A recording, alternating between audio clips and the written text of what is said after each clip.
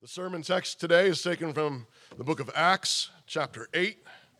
Acts chapter 8. I'll be reading verses 1 to 25. These are the words of God. And Saul was consenting unto his death, speaking of Stephen. And at that time there was a great persecution against the church which was at Jerusalem. And they were all scattered abroad throughout the regions of Judea and Samaria, except the apostles. And devout men carried Stephen to his burial, and made great lamentation over him.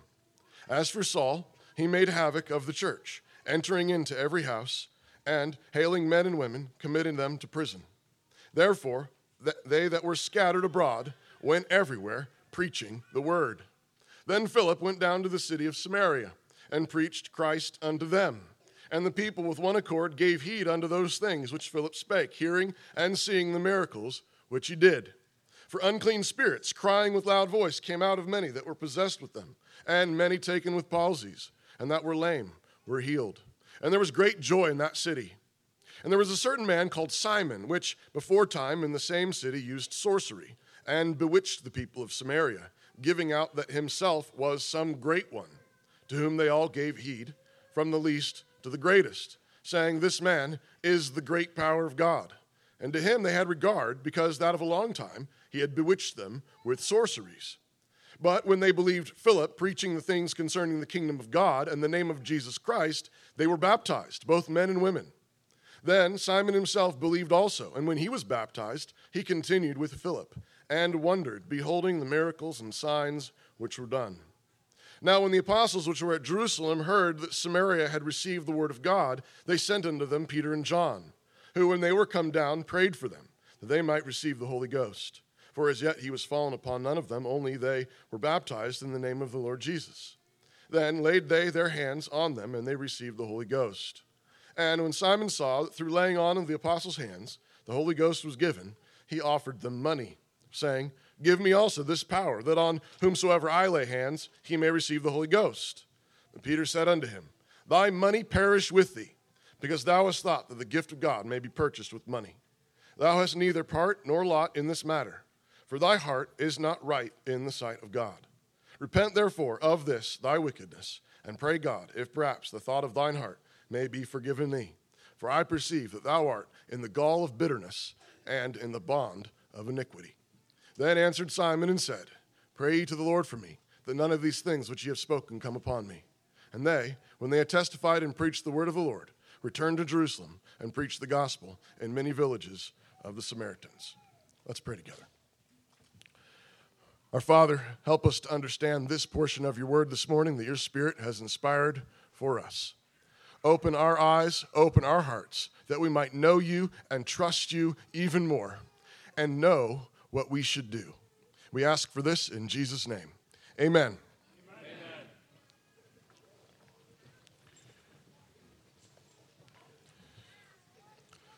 So we're continuing to work our way through the book of Acts together, week by week. Take chunks of the book of Acts and work our way through it. Here we see in chapter 8 of Acts the continuing conquest of Christ.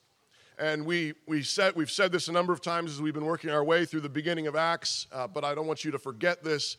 In many respects, Luke wants you to think of the book of Acts as the continuing work of Christ. He says at the beginning of Acts that his first volume was all about what Jesus began to do and teach. And the implication is now this is what Jesus continues to do and teach now through the person of his Holy Spirit working in the church. So this is Jesus still working. And that really applies all the way down to the present. The Holy Spirit is the Holy Spirit of the risen Jesus, the risen Christ. And where he is, Christ is at work. So here we have the continuing conquest of Christ, and we see it going forth out of Jerusalem now to the Samaritans. I had no idea, actually, that we were going to read the New Testament lesson was coming from John this morning. I should have checked. It's Jesus talking to the Samaritan woman. This is how we know Jesus is with us. He's like, here, you need to read about that. The Samaritans. This is the gospel of Jesus going to the Samaritans. It's breaking out of Jerusalem and it's going north into Samaria, to the city of Samaria in particular, into the land of the Samaritans. And it's colliding then with centuries of unbelief and idolatry. The reason why, you may remember it earlier in the conversation, the Samaritan woman says, "Why are you talking to me?"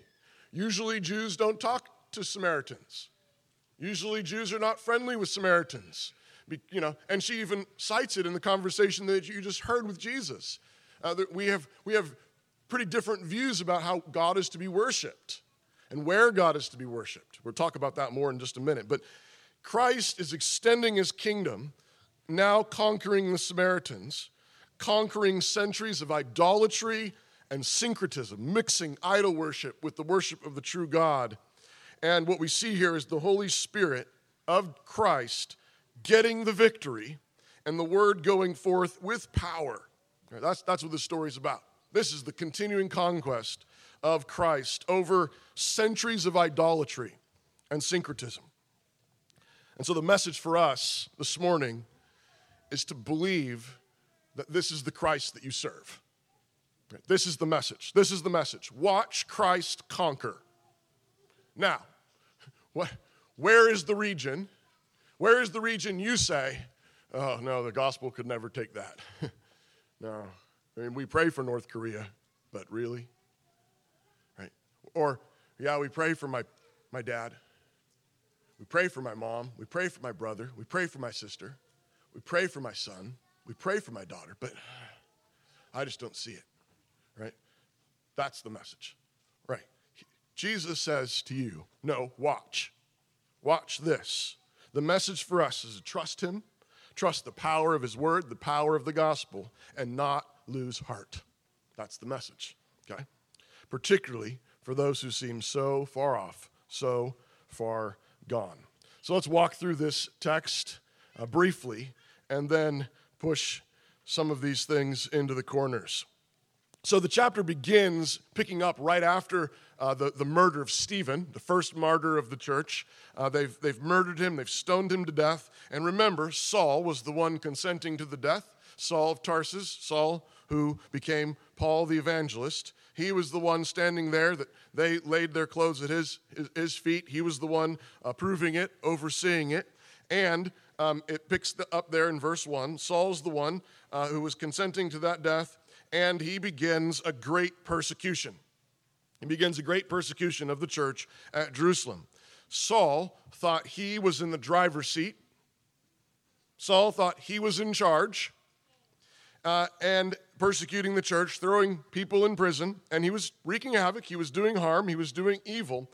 But he's actually doing what is needed to be done in order to accomplish exactly what Jesus planned to do. Right? Remember, Jesus said in chapter 1, before he ascended to the Father's right hand, "You will be witnesses of me here in Jerusalem and in Judea and Samaria and to the ends of the earth." Right? This is the battle plan. Jesus has said that. First, we're going to take Jerusalem, then Judea and Samaria, and then the ends of the earth. Got it? That's the plan. Go. Right? That's the mission. And Saul is herding up a few people, throwing him in jail, scattering the Christians. And what are they doing? First of all, just as they're scattered, verse 4, everywhere they go preaching the word. Oops. Right? They're disrupted, and the gospel's going forth. He thinks he's in charge, and Jesus says, right on schedule. Right? The plan was to get the word out of Jerusalem to Judea and Samaria. This will do. Right? This is how God has done it from jump. He takes the evil intentions of men and he turns them to good. Joseph, famous story of this in Egypt. His brothers sell him. He's mistreated in all kinds of ways. And what he tells the brothers there at the end is, what you intended for evil, God intended for good. What evil men intend for evil, God overrules. What evil men intend for evil, God overrules for good. So Saul thinks he's in the driver's seat, persecuting the church. But remember, Jesus had foretold that the testimony of the apostles would go forth from Jerusalem to Judea and Samaria, to the ends of the earth. And so here the Christians are scattered, exactly where Jesus said they would be scattered, to Judea and Samaria. And they're preaching the word everywhere they go. That's verses 1 to 4. One particular instance of this scattering is another deacon Remember, Philip doesn't just, you say, Philip, where'd he come from? Well, he was one of the deacons that was appointed, and just like Stephen was. So this is picking up with another one of the first deacons. And he preached and healed in a city of Samaria. This is verses 5 to 8. Notice there in verse 8, as he's preaching and healing and the gospel's going forth, Luke says, and there was great joy in that city. Right? This is why we want the gospel to go forth. We want people to be happy. Right? Don't forget that. Right? Why do we want to plant a church in Troy? Because we want Troy to be happy. We want Troy to have the joy of the Lord. Why do we want to fill Moscow with Christian churches? Because we want Moscow to be full of joy. This is what happens when the gospel goes forth. When your sins are forgiven, when you're reconciled to the Father, when you're reconciled to your wife, when you're reconciled to your husband, when you're reconciled to your children and your parents, and you begin telling the truth in your business and in your neighborhood, and you begin honoring what happens? It's fullness of joy. Right? Samaria suddenly has joy because the gospel's taken root there. That's verses 5 to 8. Among the converts, we're told, was a magician, a sorcerer, named Simon, who had formerly had great influence over the people. And he believed in Christ, and he was baptized, it says, verses 9 to 13. Then, hearing about the success of the gospel, there's a number of new converts and new believers in Samaria. Peter and John are sent by the apostles to come and establish the church there. Come establish the church there. And when the Spirit was given to the new Christians, Simon offered money to the apostles for that power. That's verses 14 to 19. Peter, of course, responds by condemning Simon, calling him to repentance, particularly for his poisonous bitterness and a conspiracy or a tangle of evil. Then, when Simon asks for prayer, please pray for me, the word continues to spread. That's verses 20 to 25. Notice even in the midst of this, a prominent citizen is converted. We've noted this a number of times in the book of Acts. One of the key themes of the book of Acts is at the moments where you're tempted to think, oh no, the Holy Spirit says, right on schedule. Where you're tempted to say, oh no, this is that, oh great, this is it. All right? Peter and John are thrown into prison. Oh no. Jesus says, watch this. At the point at which you're saying, oh no, now, look, there's a controversy. A leading citizen has converted, and now he's got an argument with the apostles. Oh no. And, and the apostles weren't, Peter just levels it at him. You better repent now. You're in huge trouble. And oh no. Showdown between, was he a mayor? Was he the high priest? We don't know. But, he's a prominent citizen. Peter doesn't take anything from him, condemns him. Now, what does the newspaper headline say? Right? New sect disrespects centuries-old religion, right? Oh, no.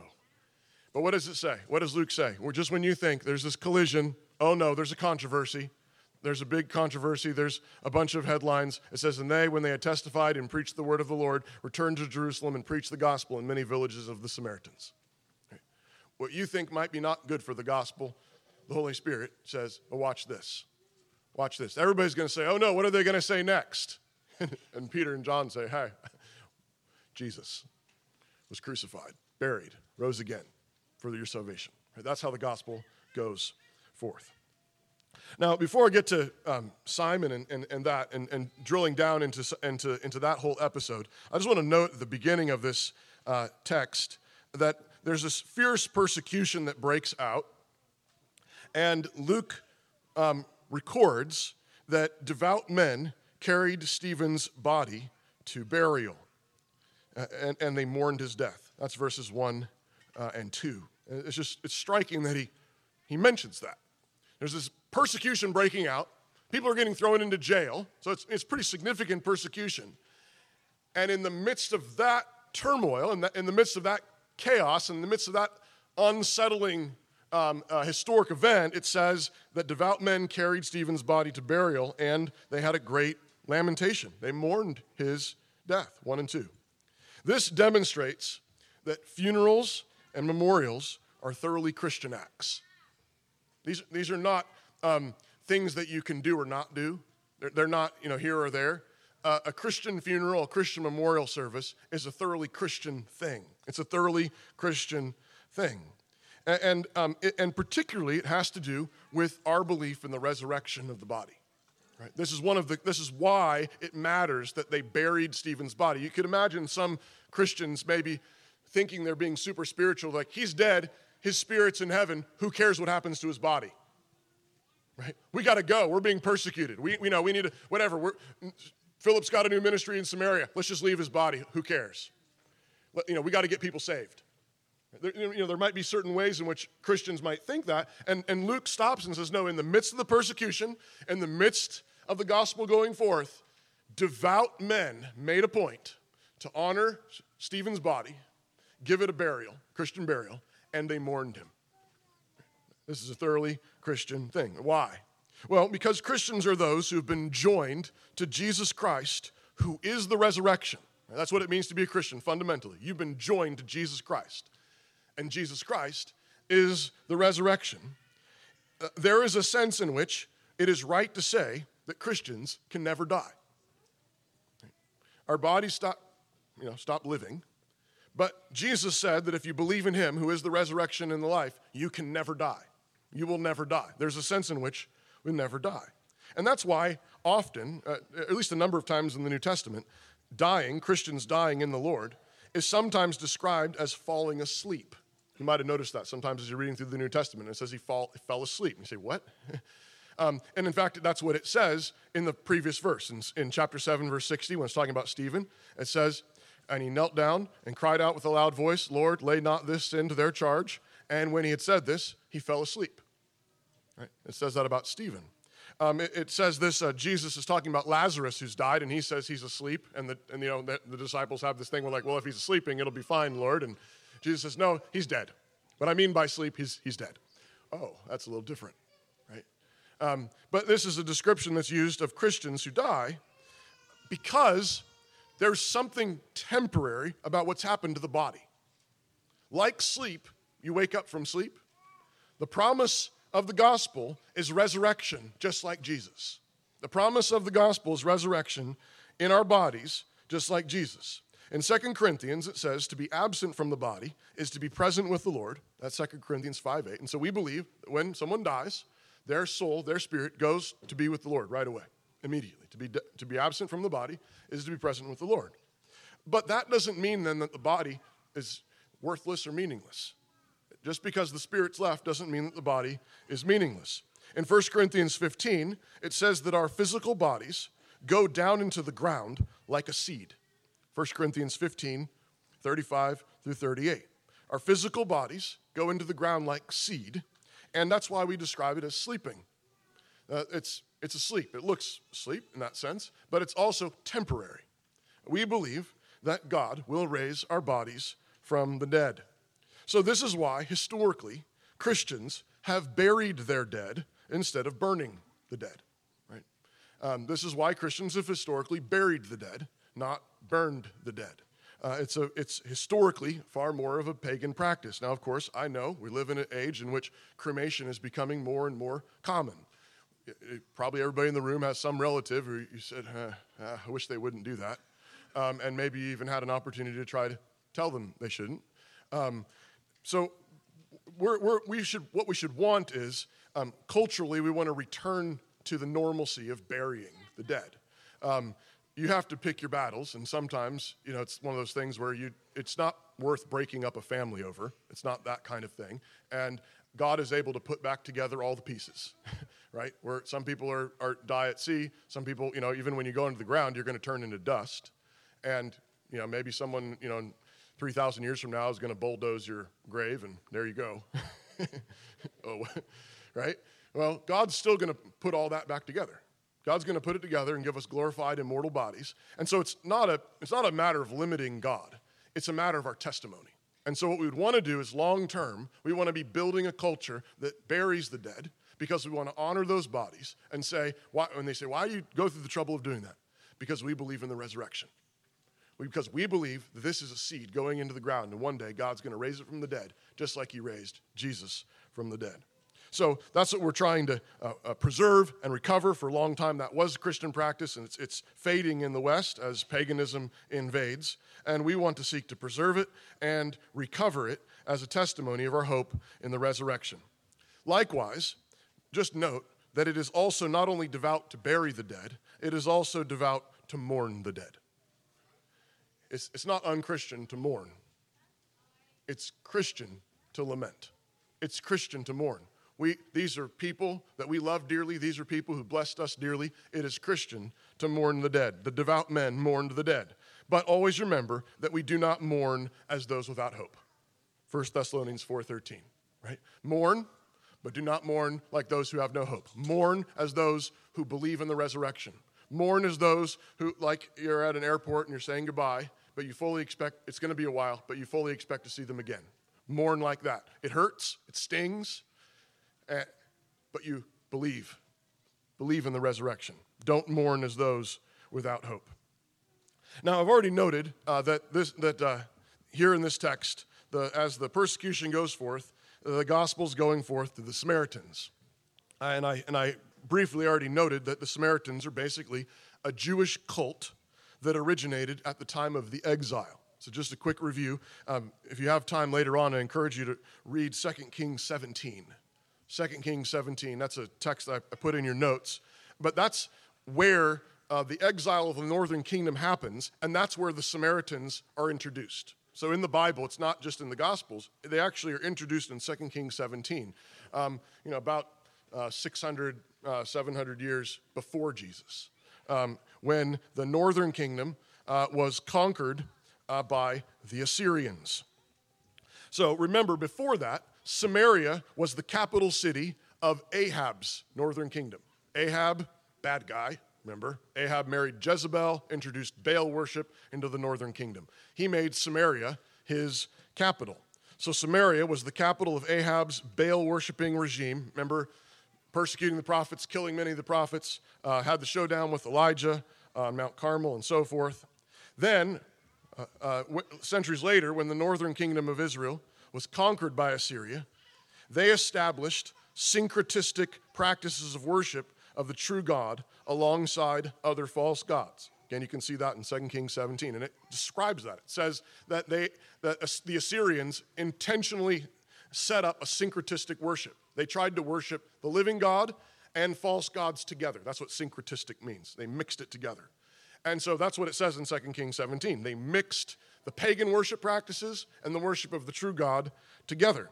So this explains why when Israel is returning to the land, they don't get along with the Samaritans. The Samaritans are basically kind of like Muslims, kind of like Mormons, kind of like Jehovah's Witnesses, right? They've tried to mix together, blend together biblical faith, biblical religion, and false religion. That's what they've tried to do, which, of course, you can't do. You can't actually do.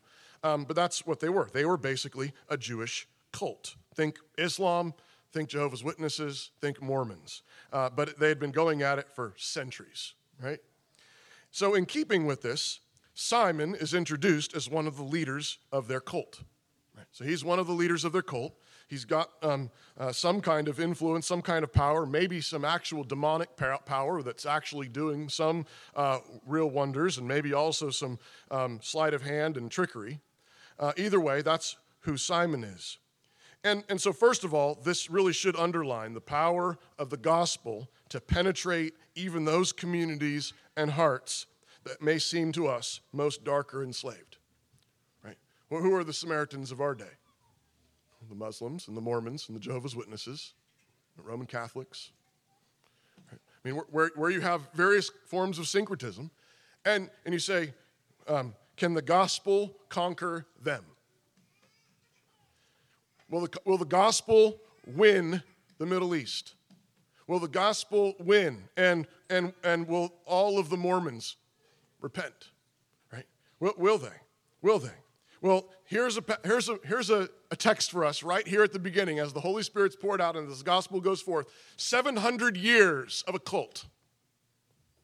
And the gospel goes forth with power, and many believe, and many are saved. Right? That's the answer. Can the gospel conquer these cults? Yes. Right? And if remember the marching orders. Jerusalem, Judea, Samaria, ends of the earth. Right? These are conquest orders. This is not try to get a few of them. It's do what? Preach the gospel, disciple the nations, disciple them, right? Teach them everything, all of them everything, and baptize them all. That's the mission. That's the plan, right? That's the mission. That's the plan. Jesus is Lord, and he's going to do it. And so the first thing that we should just see this is watch the gospel colliding with 700 years of a cult. Right? America's not even 700 years old. Yeah. Again, think of something like Islam, right? Think of something that's so deeply rooted for centuries and centuries, right? And Jesus says, Muslims belong to me. They belong to me. Christ died, right? Christ died to conquer the Muslim nations, right? So first of all, this underlines the power of the gospel to penetrate and conquer even those communities and hearts that seem to us most dark or enslaved, right? So again, think of modern cults, think of Islam, but think of maybe the most recent things. You look at, whatever, you're watching the news and you say, look at the LGBT jihad, right? Look at that. Look at them coming. Look at them coming, right? They're not even hiding anymore. We're coming for your children, they're telling us, right? Right? And they seem to be getting so much momentum, so much ground, right? But we ought not to lose hope. We ought not to lose heart. We ought to say, oh, this is what the gospel's for. This is what the gospel is for, right? And notice when is this happening? It's happening as persecution is building steam, right? Persecution's building steam, right? Saul's throwing people in jail. We had a few people in jail for 15 minutes. But it's like not even quite close to that yet. And yet, what is Christ doing? Sending the gospel forth, converting the nations. We ought to be thinking, this is our moment. This is our moment. Christ died, rose again, ascended to the right hand of the Father for this moment. And of course, this should even apply to your family. Maybe there's people in your family, you say, it's a brick wall. It's an iron curtain, right? It feels like centuries of darkness. I can't, I bring the gospel and it's just like bouncing a ping pong ball off their forehead, right? Nothing registers, or they hate it. They're antagonists. Don't talk to me about Jesus. Don't talk to me about your religion, whatever. And you think, how can the gospel get in there? How can the gospel get in there? Well, how could the gospel get in here? Right? Christ is king. That's how. Christ is king. Christ is Lord. That's how. And so, do not lose heart. This story also underlines, I think, one of the hardest areas of faith to understand, the mystery of regeneration and apostasy, right? You have this text where Simon is said to have believed in Jesus, believed the gospel, got baptized, and has joined himself to the Christians, right? It's like seems like a genuine conversion has happened.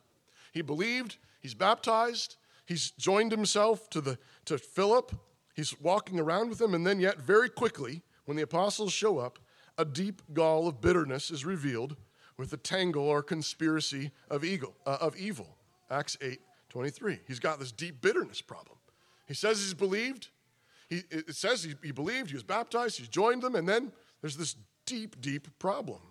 And so the question that it raises is whether Simon was truly regenerated. Was he truly saved? And was this a temporary falling away that he then returned to the faith? Did he repent? We're not told. He says, pray for me, which maybe indicates a desire to repent, but we're not told. We're not told the story. What happened? Was he truly regenerated, or did he only have a temporary, superficial faith?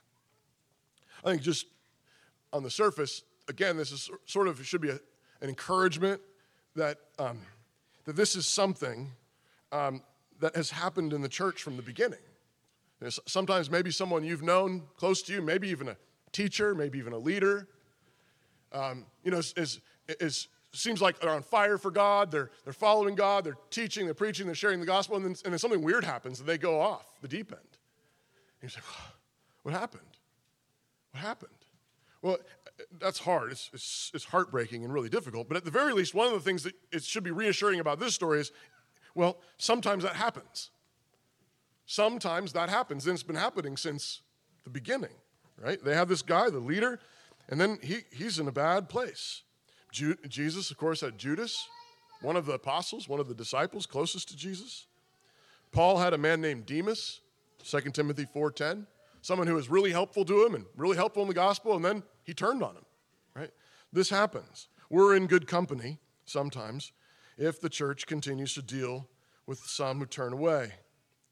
Remember, Jesus taught that his word would go forth like seed on different kinds of soil, right? Jesus taught this. He says, my word's going to go forth like seed on different kinds of soil. So we see examples of temporary, superficial faith in the seed that fell on stony ground, fell among the thorns. It springs up briefly, but it doesn't have roots. It withers, or it's choked, or it just doesn't produce any fruit, right? Jesus teaches something similarly in John 15, where he says that he is the vine and we are the branches, but those branches that don't produce fruit in him are cut out, right? So those plants or branches that have no roots and have no fruit, they're pruned, they're cut out. And yet, Jesus also clearly teaches in John chapter 6 that all whom the Father has given to him, he will not lose a single one and will raise him up on the last day. John 6, right? Of all whom the Father has given him, he says, I will not lose a single one and I will raise him up on the last day. So how do we parse this? How do you parse that?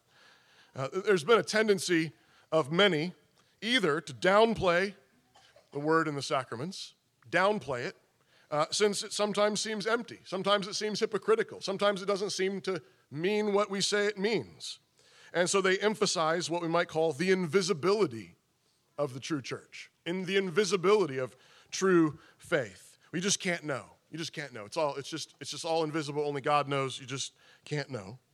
Or else, of course, there's another ditch, and the other ditch is overemphasizing the importance and efficacy of the visible church, the visible ministry, professions of faith, the gospel ministry, and sacraments. But that can tend to make salvation something then that has to come and go, right? Well, they were in, but now they're out. Now they're in, now they're out. Now they're saved, not saved anymore. Hey, you better get baptized again, better come forward again, better do the thing again, because obviously you lost it. And that creates problems the other way. So there's two temptations to uncertainty, two temptations to unbelief. One is you just can't know. It's all invisible. It's all secret. You just can't know. Who's to say? Who knows? Or you can get it and lose it, get it and lose it, get it and lose it. And again, there you are in uncertainty again.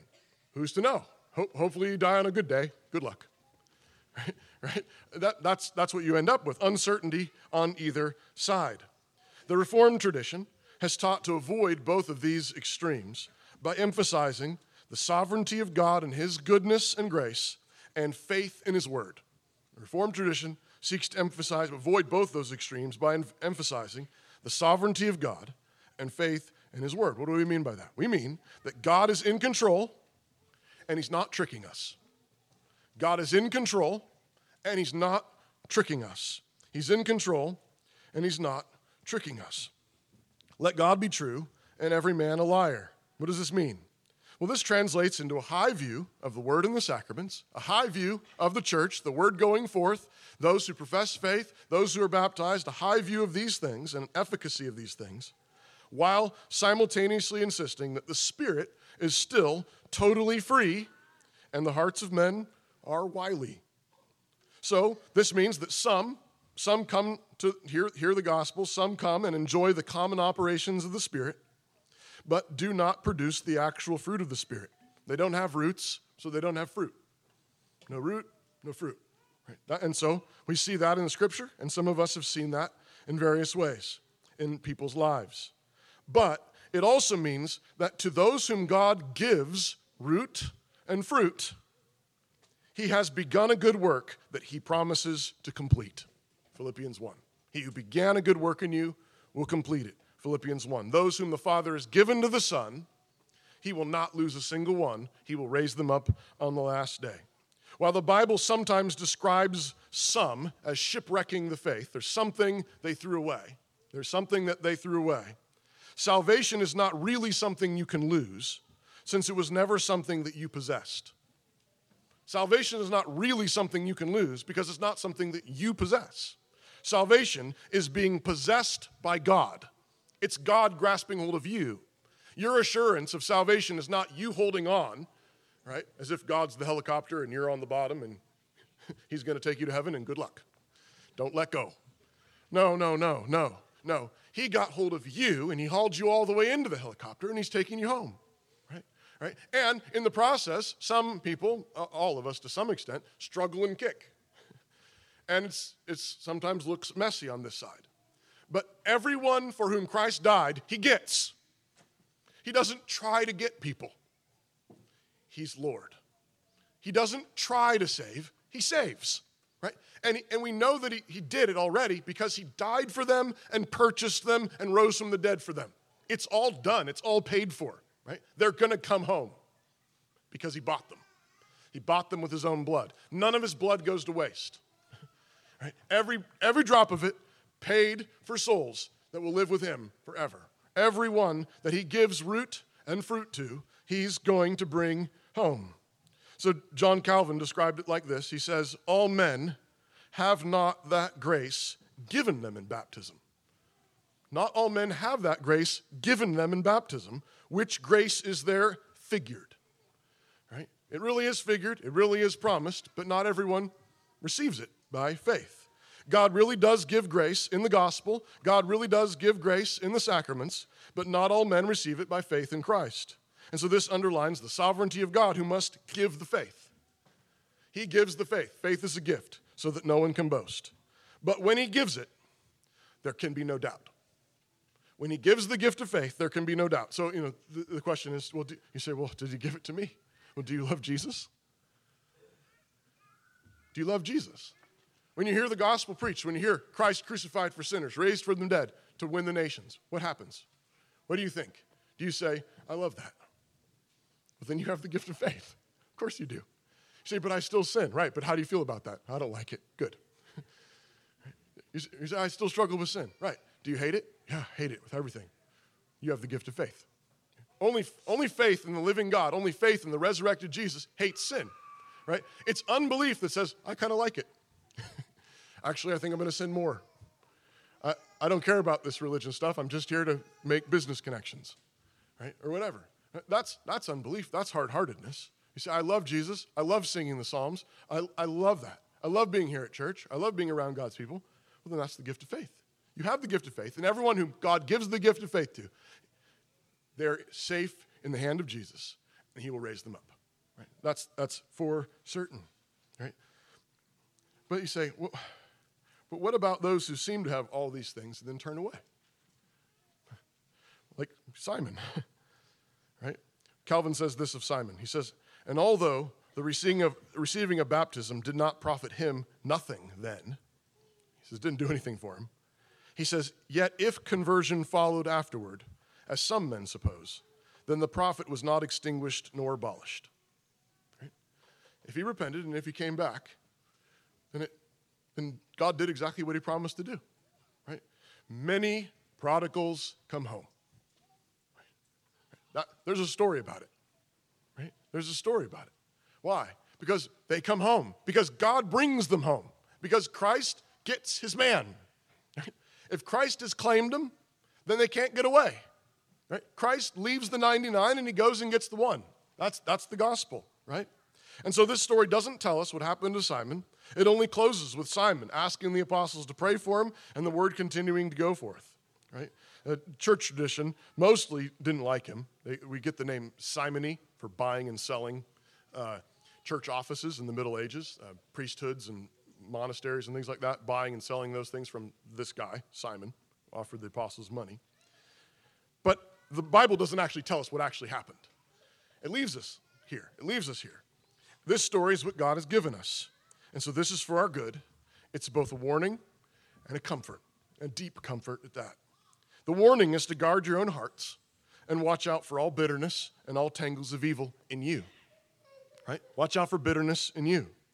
We have no official system of simony in our modern evangelical churches. There's no buying or selling openly, at least, of pastorates and churches and buildings and this kind of thing. But there's plenty of buying and selling of favors and flattery, popularity contests, and man-pleasing. Right? If you don't think the same sin's still in existence, you're not paying attention. This game can be played with hospitality. Who has who over for dinner? Who gets invited with whom? Who are the in crowds? Who are the out crowds? This can happen with friend groups. This can happen with educational methods. We're the homeschoolers. We're the Logosers. We're the white horse haulers. We're the CC. We're the Jubileers, whatever. Right? If you don't think that this will happen, this can happen. This game can be played with different medical or dietary practices. Right? We're the home birthers. We're the hospitalers. We're the all naturals. We're the gluten freers. We're the whatever. People take something and make a flag out of it. Right? Right. And then are you in? Are you in with us? Right? You don't ever give your kids Twinkies, do you? Okay. All right, good. Or whatever. We only do Twinkies. Oh, good. Part of the only Twinkie club. We look for the breakfast cereals with the most sugar. We do too. Good. All right, good. But here's the thing. Okay, all of this is a weird sort of way of trying to buy the Holy Spirit. What are you trying to buy? You're trying to buy peace. You're trying to buy joy. You're trying to buy meaning. You're trying to buy belonging. Who gives peace and joy and belonging? The Holy Spirit.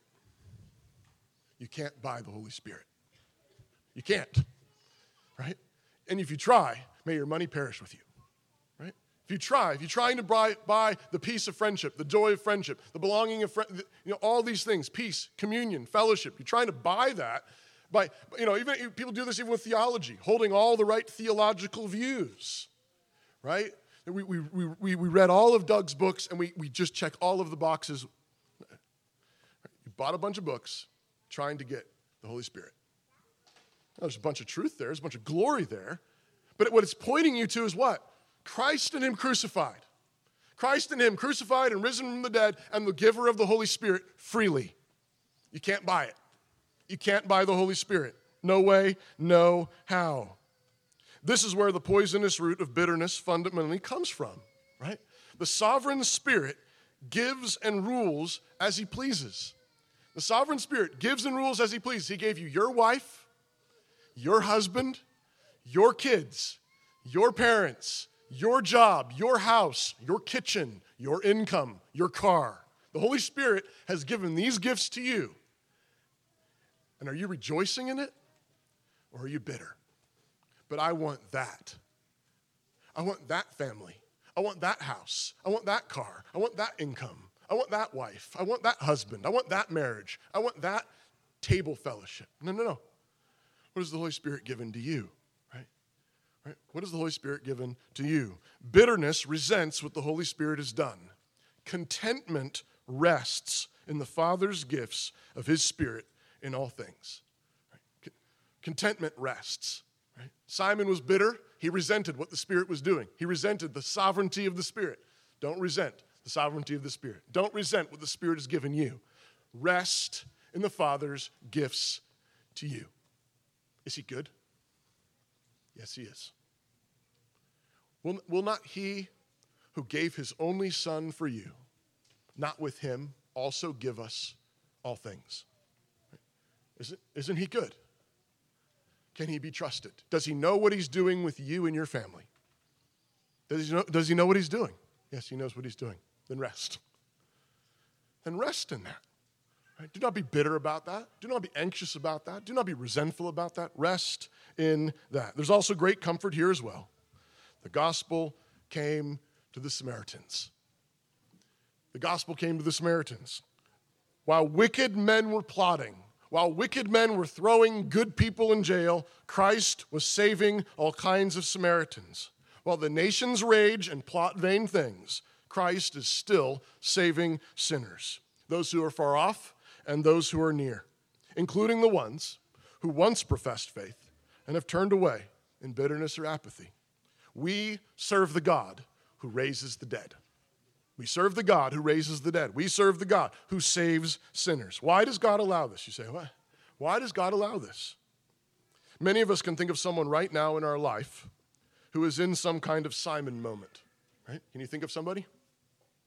right? Someone who you know, professed faith, someone who was baptized, someone who grew up in the church, and now they're not walking with God. They're not walking in the light. Many of us can think of someone without some kind of Simon moment. At one time, they seemed to be walking in the light, but now they aren't, or at least they aren't thriving. What should we think of this? Why has God allowed for this? Number one, God does all things for his glory. All things for his glory, which means we need to trust that, believe that. Why is God allowing this? For his own glory. For his own glory. It was just from the Lord, but I got a text this week from someone who I pray for regularly. It's just out of the blue. I was like, thanks, Lord. Right? Someone who's, I've prayed for regularly. And I don't hear from him very much at all. And out of the blue, God says, here you go. Right? For his own glory. Right? I was full of way more joy this week, rejoicing in that. Just a little token of God's kindness about someone who I pray for regularly. Right? Why did God do this? So that I'd rejoice in him more this week. Right? For his own glory. Right? He's doing it. He knows what he's doing. Worship him. Worship him there. Worship him where it's hard. Worship him where you're tempted to say, no, not here. Yeah, worship him there. Worship him there. Say, you are God, and you know what you're doing. Thank you. Thank you for even this. Worship him there. Thank him for it. Praise him for it. But he does this also so that we'll pray more. He does this so we'll pray. We'll pray for them. We'll pray more faithfully. He does this so the word will go forth, so that we will love more thoughtfully, more faithfully, so the gospel will multiply, right? So that we'll have to share the gospel more. We'll have to pray more. We'll have to remind them of the gospel more. And ultimately, so that our joy will be even greater when he saves. Father, we ask you to give us faith this morning that rests in your fatherly goodness and therefore trusts you for the salvation of the most hardened unbelievers in our lives. Father, we ask you to give us that faith for those who have turned away from you. Father, particularly for those who made some profession of faith, who were baptized, who showed some fruit, we ask you to remember your promises and please bring them home. Father, help us not to lose hope. Help us to be faithful while we wait. And we ask for this in Jesus' name, who taught us to pray, singing. One of the central realities on display in this meal is our covenantal union with Christ. Now, much can be said about the theological implications of this union, but practically, what our union with Christ means for us is that the favor that God the Father has for his Son is the same favor that now rests upon us. Indeed, our union with Christ means that the words that the Father declared over Christ in his baptism are now the same words that he declares over each one of us. This is my beloved Son, in whom I am well pleased. Consider for a moment, is it possible for the Father's favor for his Son to fail? Is it possible that God the Father might not work all things for the good of his Son, whom he has granted eternal dominion and glory? Of course not. The Father delights in his Son with an eternal delight, and he desires to give him all things as his inheritance. If you are in Christ, this same favor, this pleasure that the Father takes in his own Son now rests upon you and is on display for you in this meal, despite the week you just had, despite your anxiety about that business deal, despite the fact that you got angry at your kids, despite your argument with your spouse, or that you gave in to temptation yet again. You've already confessed your sins. You've asked for the Lord's mercy, and you've received his forgiveness. What remains for you now is to look on him in faith, trusting that his favor now rests upon you, that he is both with and for you, and that he most certainly will work all things for your good. Why? Because he will not fail his own Son, to whom you have been united. So look to him now and receive his grace, and come and welcome to Jesus Christ. On the night Before I give the charge and benediction, I've been asked to ask you if you have a gently used bulletin. It seems we've run a little short for second service. So you just drop those on the table at the back so the second service folks can use those. That would be great. The charge to you this morning is to trust in your God. Trust in him. Trust in him, particularly for those places where you think, I don't know if the gospel can get in there. I don't know if the gospel can bring him back. No, look at this text. See what Christ did. He sent his Spirit so that the gospel would go and conquer the world. It's gotten all the way here. It's gotten all the way to you. There's no place where that gospel cannot go. Christ has conquered all. So trust him and go now with his blessing. The Lord bless you and keep you. The Lord make his face shine upon you and be gracious unto you. The Lord lift up his countenance upon you and grant you his peace. Amen.